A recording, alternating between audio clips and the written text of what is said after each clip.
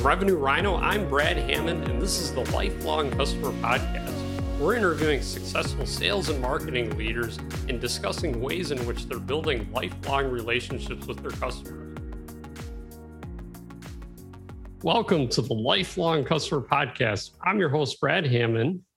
And I'm your co-host, Ice Artificio. And today we have Jenna Thomas from Convercent by OneTrust. Jenna, it's really nice to have you on. Hi, Brad and Ice. Thanks for having me on. It's great to be here. Really excited. Absolutely. We're super excited to have you on. Let's start off with getting to know more about you. Can you tell us more about yourself and your company, Convercent by OneTrust? Yeah, sure. So I'm the Senior Content Marketing Manager at Convercent by OneTrust. I came into content marketing by somewhat of a wandering path. I started out in TV journalism, worked my way into marketing as a copywriter, and then really was looking for a more strategic role that combined marketing strategy with my passion for writing, and content marketing was just an amazing fit for both of those things. So I eventually made my way into content marketing in the B2B SaaS space a few years ago. And I started at Convercent by OneTrust in January of last year, just before the pandemic. So it's been a little bit of an adjustment, but Convercent is a great place to have landed. We are a B2B SaaS company that provides software solutions for the ethics and compliance industry, which is a space that was totally new to me before I joined the team last year, but has turned out to be even more fascinating than I would have imagined before I joined. And it's a career path that I think is really underserved when it comes to high quality content marketing. So it's a really great opportunity. Very cool. I love that. And let's dive into a bit of what content marketing looks like for you guys. What sorts of things do you have going on, initiatives, all that?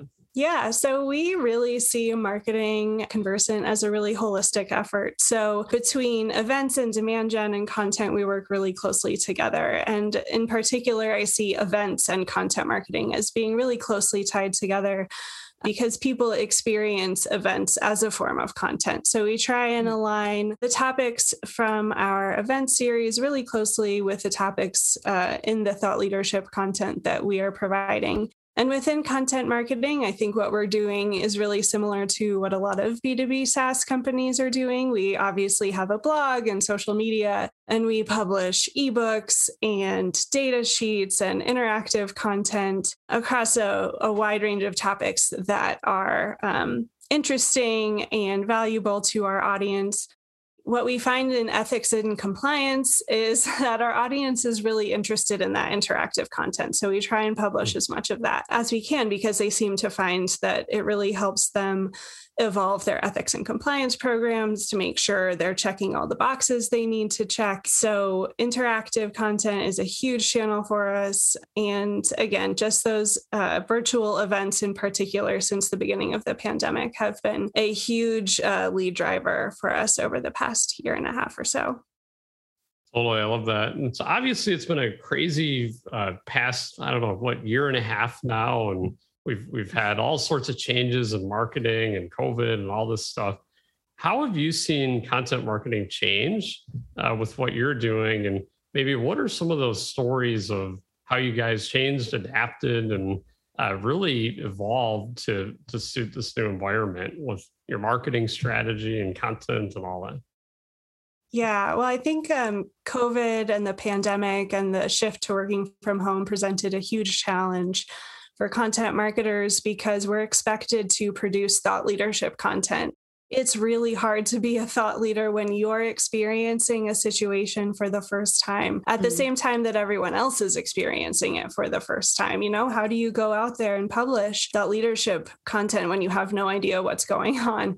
That was definitely the challenge that I was facing at the beginning of last year, in particular, because I was new to my role. I was new to ethics and compliance. So I really had a steep learning curve there. But That said, I think that COVID really presented a huge opportunity for content marketers and really proved the value of content marketing because people were so hungry for content when they made the switch to working from home. We were really lacking that in-person connection. And I think content marketing presented that sort of, it presented content to fill the gap.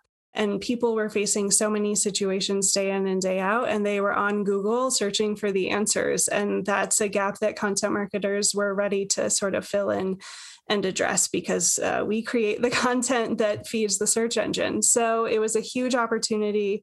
But when we were really in the early days of the pandemic and we didn't know what was going on, we knew that it was going to have a huge impact on the ethics and compliance profession because ethics and compliance is impacted by anything that changes the way that people work. So this pandemic had huge implications. And while we knew that we didn't have all the answers, we knew that people were really hungry for someone to get out there and take a stand and say, here's what we think is going to happen. Here's what we think is important. So even though we didn't have all the answers, we tried to be very vulnerable and real and saying, we don't have all the answers, but let's have this webinar. Let's get together and talk about what those answers might look like. Here's what we think is important. Here's what we think you should be thinking about. And we may not know what will happen 6 months down the road, but at least we can have this conversation today. So we kicked off a webinar series really right at the beginning of work from home and hosted webinars every 2 weeks for a couple of months and found that it was hugely successful. And we supplemented that webinar series with a new podcast that went live in the middle of last March. And we also supplemented that with blog content. And then we were able to launch an online community over the summer that I think, again, really filled a gap that people were looking for. They needed that connection, that communication that they weren't getting in person anymore. And so, again, I just think the pandemic presented so many opportunities when it comes to content marketing. And it's a little bit uncomfortable to know that you've benefited from a situation that caused so much pain and upheaval. But we really, as a company, wanted to help ethics and compliance companies because they're the people who help employees that might be struggling. So we really saw that as our mission last year. I love that. And so I'm super curious when it comes to really putting yourself in their shoes and thinking about these core challenges and things top of mind and all this. How do you go about doing that? Do you call up some customers and, hey, what's important? What's top of mind? Do you do some research? Where do you find those key nuggets of, information of what's really important to your audience? Yeah, it's all of those things. We leaned really hard on our network of partners and influencers and customers to come in and tell us what they were doing and how they were handling the situation. And then we leaned on the practitioners within our own company. We have a chief ethics and compliance officer who is facing the same challenges that our target audience is. So we leaned heavily on her to sort of guide those conversations and at least be a moderator. It was all about reaching out to our network and saying, what are you guys doing? What are the challenges that you're facing and how are you addressing them right now?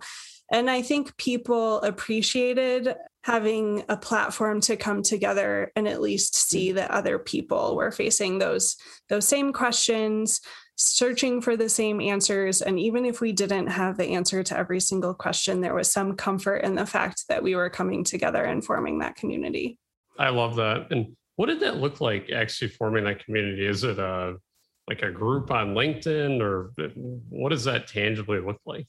Yeah, we actually have our own proprietary online community, converge.convercent.com, with really active discussion threads. That's where we host a lot of our event signups. We host community exclusive content on there too. And it's been a valuable resource, not just for our customers who go on there to find like our knowledge base and support content, but also for, I think, people in the ethics and compliance profession, because they go in there and ask questions about like, I'm facing this challenging situation at work. What have all of you done? So that's been really great to see that take off. And I think the pandemic presented sort of a unique set of circumstances that helped us get that launched. Very cool. That's awesome. Let's dive in to events and content marketing. What sorts of things are you thinking about when it comes to that? Like, what do you tend to focus on with the events? Is it writing kind of the event agenda or schedule, or what role do you play when it comes to creating these events?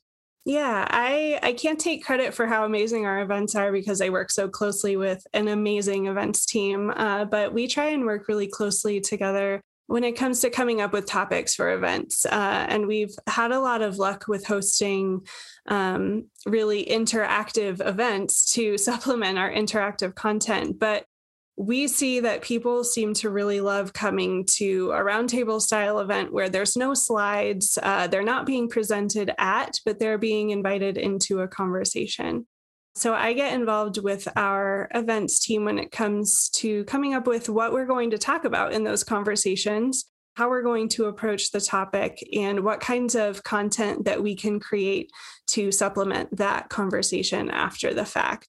When it comes to our content and events, what we're really focused on as a differentiator in the ethics and compliance space is connecting on a really human level with our audience. Because I find in the B2B SaaS world, marketers can often forget that they're marketing to human beings who respond to emotion and who interact frequently with consumer marketing.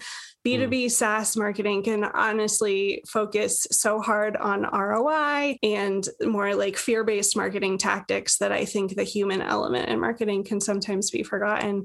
And in particular, in ethics and compliance, with such a legal audience that we're targeting, it can be really easy to lean hard on regulations or legislation and get into that really traditional and formal space. And we really see it as a differentiator in the market that we try and connect on a human level in our content, in our events. And that's why those interactive events have been such a huge benefit for us, in particular, over the past year and a half. Totally. I love that. So for the other marketers out there listening that maybe want to move their marketing in a direction of connecting at that human level, how do you go about doing that? What are some things that, you're doing that is that connection at that human level versus like, a much colder approach maybe in marketing? Mm-hmm. Yeah, I think the most helpful thing for me is just throughout the content creation process or the event planning process is to put yourself in the shoes of your reader from the beginning and at every phase of that creation process. So when you're planning your editorial calendar, you're thinking about what is the most challenging thing that someone in this career is facing right now? What's the type of content that's going to help them face that challenge? So you're thinking about them during the planning phase. Then when you sit down to write, you put themselves in your shoes and say, if I was going to sit down and have a one-to-one conversation with someone, what is the thing that I would want to hear if I was in their shoes and I was facing this challenge? So you're thinking about them in the writing phase of the process. And then when it's time to edit and publish, when you're going through that last proofread, you're thinking, does this piece really add value? Does it help them solve those really tough challenges? Because, of course, content marketing has a value from a revenue generating perspective, but it can't be successful at that unless it's also providing value to the readers. Mm-hmm. Thinking about them at every phase in that process and really making sure that it's connecting on that human level is really just what you have to keep in mind as a content marketer if you want your content to be successful. That sounds great. And Jenna, thank you so much for being with us today and sharing your insights. We're so happy to have you on. Oh, thank you so much. It's been great. Yeah. Before we run, are there any last words of wisdom or advice or insights you'd give to the audience listening? I know you've had a wealth of knowledge and you've had a lot of great things to share here, but any points you want to iterate or things, any key takeaways? Yeah, I would say my primary advice for people in content marketing and marketing in general is remember that the person on the other side of whatever marketing tactic you're planning is a human being who is facing the same challenges you are and is going to connect with your marketing much more effectively if you try and connect on that emotional human level. And I think the best way to connect on that level as a marketer is to trust your gut and follow your instincts. Love that. Well, thank you so much, Jenna. Thanks for having us. It's been great.